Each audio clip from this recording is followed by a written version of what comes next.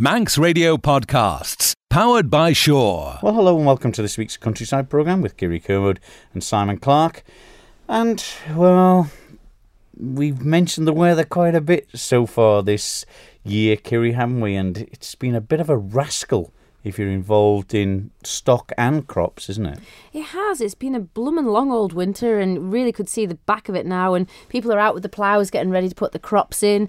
People are starting to lamb sheep, so we could really do with a bit of sunshine. Yeah, and it's just, we've mentioned the wetness, it just hasn't let up at all. And the one of the main troubles a lot of the farmers have been saying is, of course, the way farm sheds and buildings and farms are designed, they're mostly, with the backs on the prevailing winds, aren't they? And we've had so much north and east winds this year. It's just been incredible, just going straight in the sheds. This is right. We've put extra sheeting on our polytunnel to try and keep it at bay, and also the sheds. You do worry that they're going to be there the next morning with some of these big winds that we've been having, but it's that driving easterly wind, that bitterly cold one. It's wreaking havoc, really. Yeah, certainly, and there's always plenty of wind at Derby, especially where the Derby Church is situated there on the headland at Derby. And I went along there to speak to Sandra Kerrison, the warden there and secretary of the Friends of the Derby Church. Had a chat with her on their St Patrick's Day celebrations. They're always great St Patrick's celebrations, aren't they? I think everybody, wherever you are in the world, always celebrates that day. Oh, there's no Guinness going on in the church, let me tell you that for something. I also went along to have a chat with Paul Fletcher from Belig Farm in Derby, and it's a sort of situation in the valley there between Derby and Andris, and he's been telling me, how bad the weather's been affecting there. Is it especially the early lambing this year? They've really got the brunt of it, haven't they? With the beast from the east, and now this really cold snap again. Can't wait till April. Yes, well, it's getting to that time of year, I suppose, where gardeners are looking ahead to the summer and getting what they're going to put where in their little seed beds and everything. And you were along at Laxey.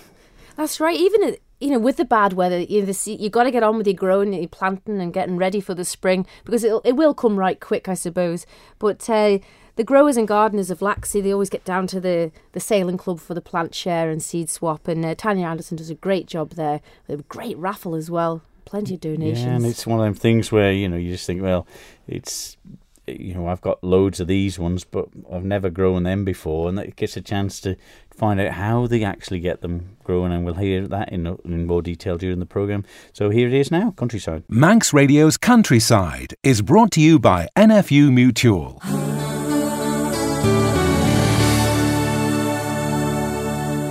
Well, it's a trying time in the agricultural world, Kiri, isn't it? The cold snap just when people are lambing, and the threat of snow and the wind direction. That's been the real blow, hasn't it? It really has. It's been one of those winters that's gone on and on and on. And now towards the end of March, you'd think it'd start to pick up a bit. You get an odd glimmer of hope with a nice day, but my golly, it was struggling. Yeah, and it's just everything's so wet. The fields, even where people have got to have them outside, it's constant having to keep feed to them, going in and out. It's not had a chance to dry, and just, And this is apologies to the motorists for the mud on the road, isn't it? It really is. But even just under the hedges where the sheep would naturally go for shelter or to have their lambs, it's just swimming with water. And then obviously it turns to mud and bog. And yeah, it's been a real trying time. I don't know whether it'll be a successful winter, really. No, because that's the situation around the Ballastalla and Santon area at yours, Kiri. I went along to Paul Fletcher at Belig Farm in Derby to have a chat with him and find out how far he was into lambing so far this year. Yes, we're part way through. It's been a hard few weeks, the way the weather's been. Yeah, we've heard stories about how it is around different parts of the Isle of Man. What about where you are? Because some say there's a bit of shelter around here, but the winds haven't been quite the usual directions, have they? No, I mean, the shed you're sitting facing at the moment, the way the weather's been, the weather just drives straight in on the stock. We've not been round quite as hard with the hedge trimmer this back end, and I'm awful glad we haven't, because the hedgerows have been awful important to the stock for shelter. And it's a strange thing. People, I suppose, who aren't in the farming world won't know the significance, the way farming sheds are built, with their backs to the wind, cows, sheep, animals. They do know how to shelter from it, but when it's persistently from a different side, it can be difficult on them. Yeah. I mean, this shed here, when we had the bad snow in 2013, It's 3 metres of snow in the back of that shed. Really? Yeah. And lost several calves as a result, Not as bad as some folk, but you set the sheds against the prevailing weather, which is normally from the southwest. Got the Len Trench at the bottom of your farmland there. I mean, how has that been? Does that help, obviously, the drainage into it? But what's the situation dampness-wise? Because everywhere seems wet. There's wet and there's wet. We've been on Belig since Christmas '94, and it's the wettest winter we've had here. Really? Yeah. The boys, the DOI, keep the Len Trench clear, and the most important thing they have to do, as well as dredging and clearing the weeds and stuff out of the trench in the autumn, but the most important thing is keeping the shore clear, because they get a heavy storm that'll throw a 20-foot wall of stone up down at the outfall of Len Trench down at the shore there. They go down every week or two and pull that away with the digger. If that wall of stone is allowed to stay there, when the trench is in flood, the water can't get out the same, and that will back up the whole of the north of the island. So it's a massive responsibility the DOI have just to keep that going. But 2 days ago here, the people that come and ride on the cross country course, it's the field that they park up in. It's got the Portaloo in. We had 6 foot of water in there 2 days ago.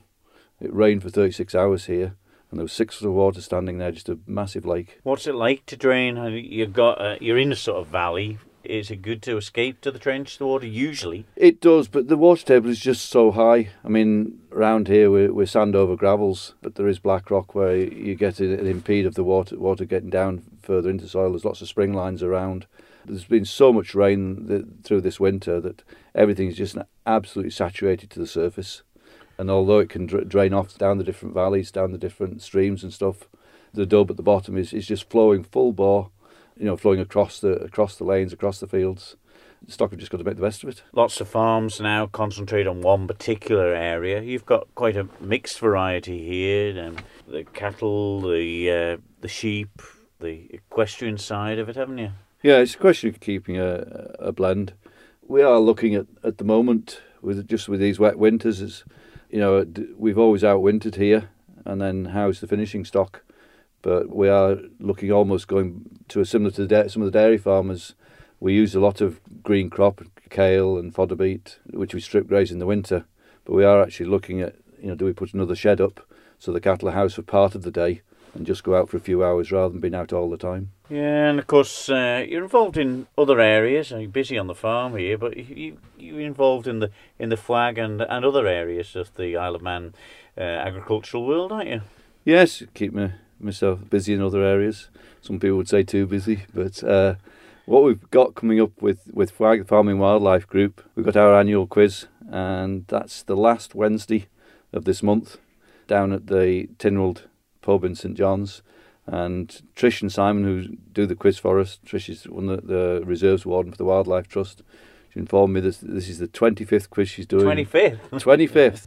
She's threatening it may well be her last, so we'd like to have a really good turnout from the farming community and friends and supporters of wildlife alike to come along. And, if they drop us a text or drop us an email to manxchasers@hotmail.com, we'll send them the details out. But it'll be 7:30 at the pub on Wednesday night, down last Wednesday of the month, St John's. And also the Agricultural Marking Society is another name that springs to mind, Paul?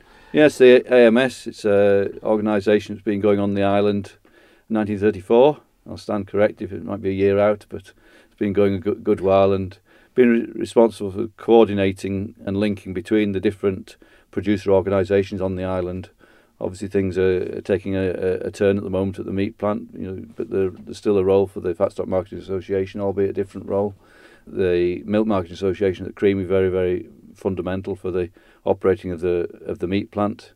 And at the moment, the 4 elected government nominees on Marketing Society have taken on the responsibility of writing papers and looking at different potential roles for the Marketing Society going forwards. And at the moment we've got the last of those papers is going to be presented this week, and then decisions will be made as the future dynamics and potential role of society, looking for the contribution it make to Manx agriculture, but to food and farming on a wider basis, looking forwards, possibly not just on the island but further afield as well. Anyway, better get me wellies back on and trundle back out of Belig here, Paul. Yes, but it's a part and thought to take with you, Simon. neighbour I learnt a lot from in my early years in farming in Derby, Eddie Gouldy. A lot of people remember him going to the mart with your father. Eddie had a phrase: a drop of rain in Derby every day's too much, but every other day's not enough. At the moment, we could do with a break in these showers, but to give it a fortnight of dry weather, we'll be shouting for rain. Paul Fletcher there from Beligg Farm in Derby, and wow, wettest year since they've been in there was it 1994, Kerry? And it just shows you it's not the boggiest land where they are. Well, this is it. We always think that the sunny north, it's a lot drier normally with sandy loams, but I think this whole climate change, every winter seems to be getting wetter and longer. The seasons really are changing, and that's you see it more in the last sort of 5 or 10 years. They're really getting longer, aren't they? Yeah, it's just a bit of bizarre weather where you don't expect it sometimes, but touchwood hasn't quite been as bad as March last time, was it? 2013 will be hard to beat, but let's get to the end of this one anyway. Indeed. Well, it's maybe not ideal weather for sowing seeds, Kerry, but you were at the annual seed swap event. That's right. This time of year, I suppose gardeners and growers will be getting their gardens planned out for what they want for this season. I went along to Laxey to catch up with the Seed Swap and Plant Share. Tanya, another successful Seed Swap and Plant Share this year. Yes, absolutely. I think it was bumper numbers this year as well. And you've been running a few years now. Yeah, I think this is the 7th year that we've run this event from Laxey. And every year it just gets bigger and better. How is it? Is it just word of mouth, or is it just gardeners, growers? I think a lot of the people that came in the first years, they've continuously come back because it's such a great idea of sharing seeds for free. I also run some Facebook campaigns to try to reach people who might not be aware of it. And then I keep everyone's email address and send them an email the next year letting them know when the event's going to happen again. But it's been brilliant this afternoon. People have been turning up with boxes of seeds. They're so generous, aren't they? Extremely generous, and we always have a lot left over at the end, which we donate to charity. There's some of them there for children, flowers, little experiments of tomatoes and different things. You can grow salads. Yeah. You don't have to be an established grower to come and pick up a few packets. No, absolutely not. And the thing is that they're inexpensive, so you can experiment with things too. And this is a great thing for established gardeners as well, because you might not necessarily pick up that packet of seeds for purple cauliflower. Yeah. But if it's here and ready to be sown, then why not? Why not give it a go? Try something different. You were saying before, this is run by the Lonnon and Laxey Allotment Association. How hard is it to get a plot to actually try out some of these things? It's dead easy. All you have to do is email me. It's lala@manx.net, LALAA. It's the Laxey and Lonnon Allotment Association. And we've got space available. Some of the plots are a bit overgrown, but a little bit of enthusiasm and some hard work can get them into shape. And it is really rewarding, isn't it? It is. I mean, this is the start of the growing year. It's really about small plants and seeds right now and just getting started. But within the next couple of months, there's going to be so much growing on our plots. The seeds here, Tanya, some of them you think are coming up to their sell-by date. How does it work? Do they go out of date? That is such an interesting question. So the best by or the expiration date on the back of seed packets, you can ignore that to a certain extent because although the germination rate won't be as high in the subsequent years, a lot of the seeds will germinate. So don't throw them away. And that's the biggest point to try and get across to people, isn't it? Because you go and you buy a packet and then you think, oh, I didn't use them all, I'll just bin them and buy some more. But obviously, there's a lot of waste. There's a lot of waste. It's the same issue with food. And a lot of people are now becoming aware that the best by date on a lot of food products, it's not necessarily reflective of how good that food is. It's the same with seeds. And if you just sow them again the next year, just ignore that date.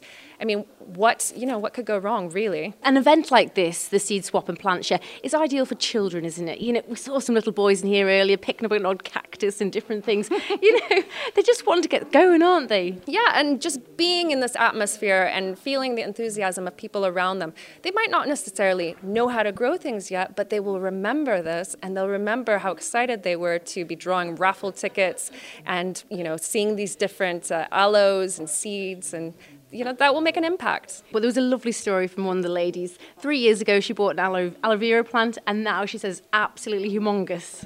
It was actually, she didn't buy it. We both got it from the same person. It was at a permaculture meeting, and one of the members brought in lots of little baby aloes, because if you have an aloe plant, they have lots of babies.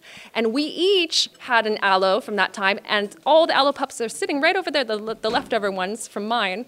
And that was, I don't know, that was 5-6 years ago. And it just keeps giving and giving, that one plant. It's so rewarding, isn't it, to see someone else walk out the door with something you've grown. Yes, absolutely, sharing the love. But the one thing also we really enjoy here is the huge raffle, and some of the prizes are just fabulous. Oh, I think everyone gets excited about the raffle. And the thing is it's very generously funded by people who come, but also some local businesses. So Mother Teas has donated something. We have from Reap What You Sow. The cookie dough has donated cookies. And I donated a soap making lesson. I offer soap making lessons. And the lady who won that was quite excited. So. Well, it is a real team effort between yourself, Tanya, and Brenda Killick as well. Yeah, so we've been organizing this pretty much single-handedly for years. But the thing is that we can't do this without the support of everyone who attends. So people bringing in their seeds and plants and bringing in refreshments, helping support the raffle. And this is how it's become a success. This is how only 2 people can run this, is that there's so much support. But it's really nice to see, Brenda, you were saying earlier, children here. It's really important for the future of them to know what grows in their garden, where food comes from. Of course it is. The example I gave the little boy whose grandmother asked him where potatoes came from, he said Tesco.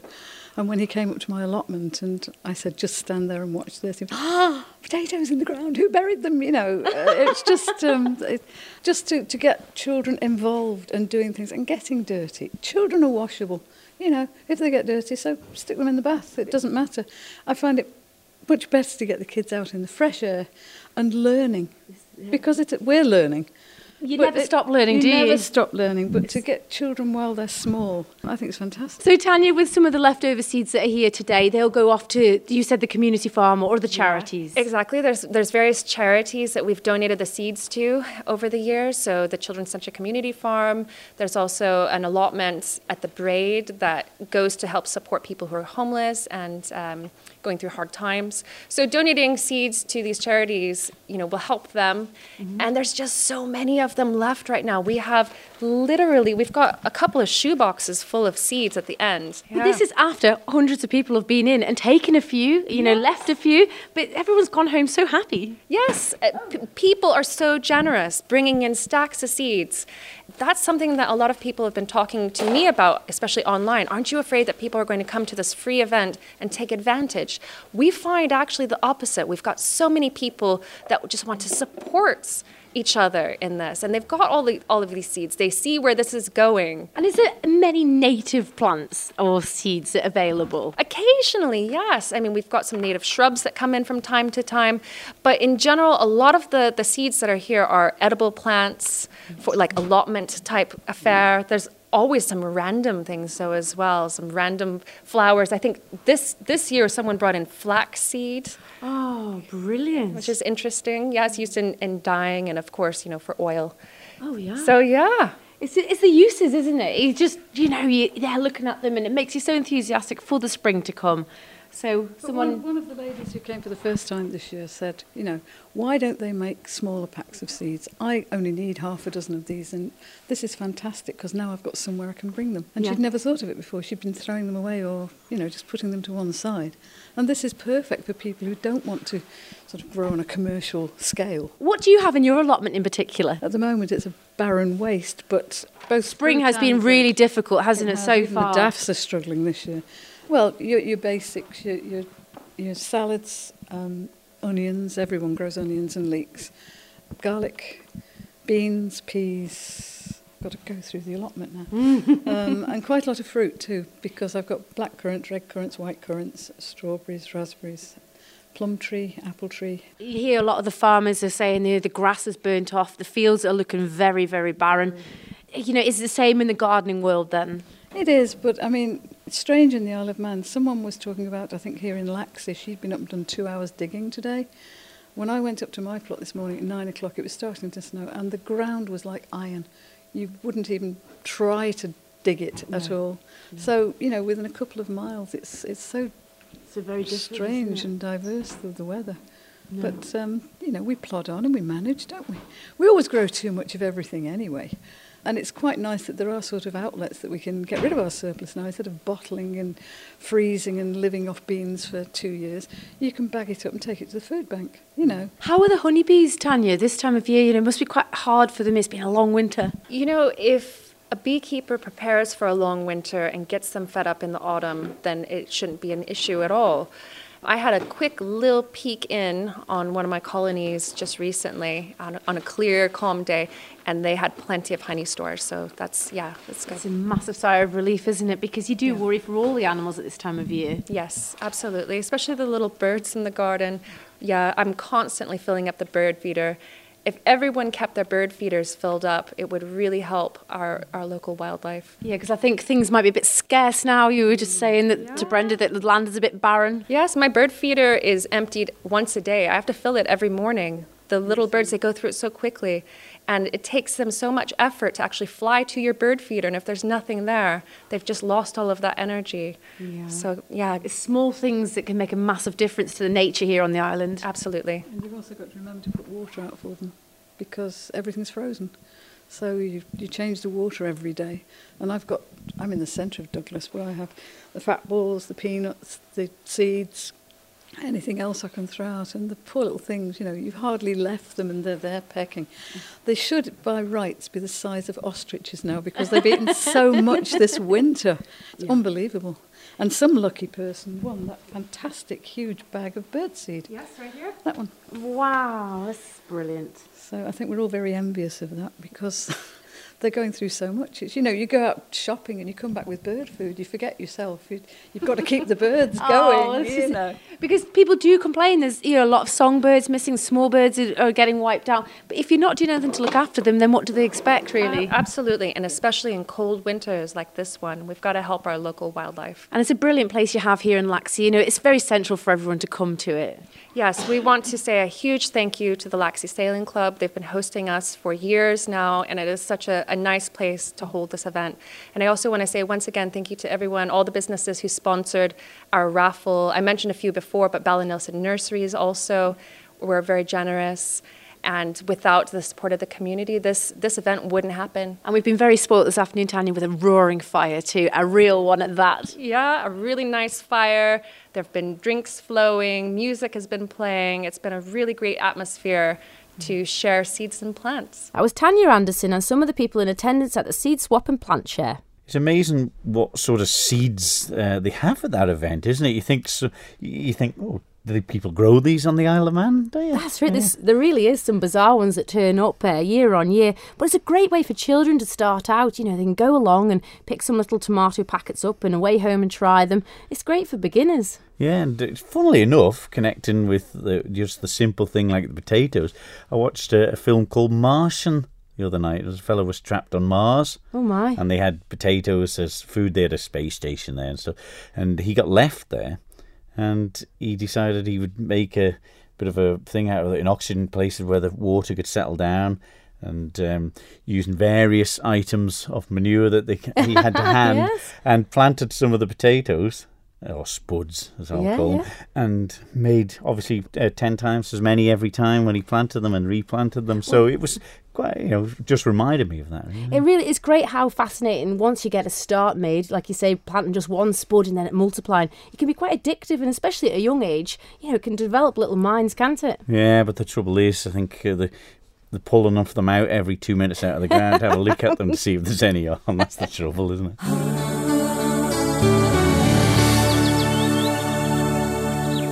Manx Radio's Countryside is brought to you by NFU Mutual. Well, last week saw the St. Patrick's Day celebrations around all parts of the world, connected mostly with the Irish. But of course, here on the Isle of Man, we have our very own St. Patrick's Church, situated on the headland there at Derby. This can be seen on a clear day from the shores of Northern Ireland and the Republic of Ireland. I'd like to chat with Sandra Kerrison, who is the warden at Derby Church and also secretary of the Friends of Derby Church, to find out how the day had gone. It's the first time we've celebrated St Patrick's, partly because we've had a lady came from America, and she was really impressed with the church and what we were doing to try and give us a future. So we've been thinking quite a lot about the connection in the past year or so, and it happened to be 4 years ago on St Patrick's Day that we formed the Friends of Derby Church to try and give the church a new sort of impetus and beginning, and to save it really, because it was getting into a state of repair where something had to be done. Reading up a bit of history about it, there was talk that the connection was it was the part of the modern church the groundwork was started on St Patrick's Day, but of course I think the purists still believe that it's got such a view of Ireland, and I think they can see it as well from there, can't they, the church? Yes, I think so. The keel at West Nappen was St Patrick's Chapel. It seems to have been more than just the little keels that you often found for just the priest, and there are still some of the stones there with the early crosses. One is an early Christian one there, and also a Norse one. We're not sure whether this was because of St Patrick's Chapel or whether the keel that was believed to be on the present church site was dedicated to St Patrick, but there's always been this strong connection. There are lots of stories about St Patrick landing nearby in Derby, and stories about a priest who was forgetful and he was out fishing, and when he suddenly realised that he had to get back for his service and he met somebody on the way, he said, I'm sorry, I wasn't there for the service. And this person from the congregation said, oh, but you were there was somebody there. And of course the idea was that it was St Patrick who'd come and saved the day. All right, but it's fairly unique as St Patrick's Church, isn't it?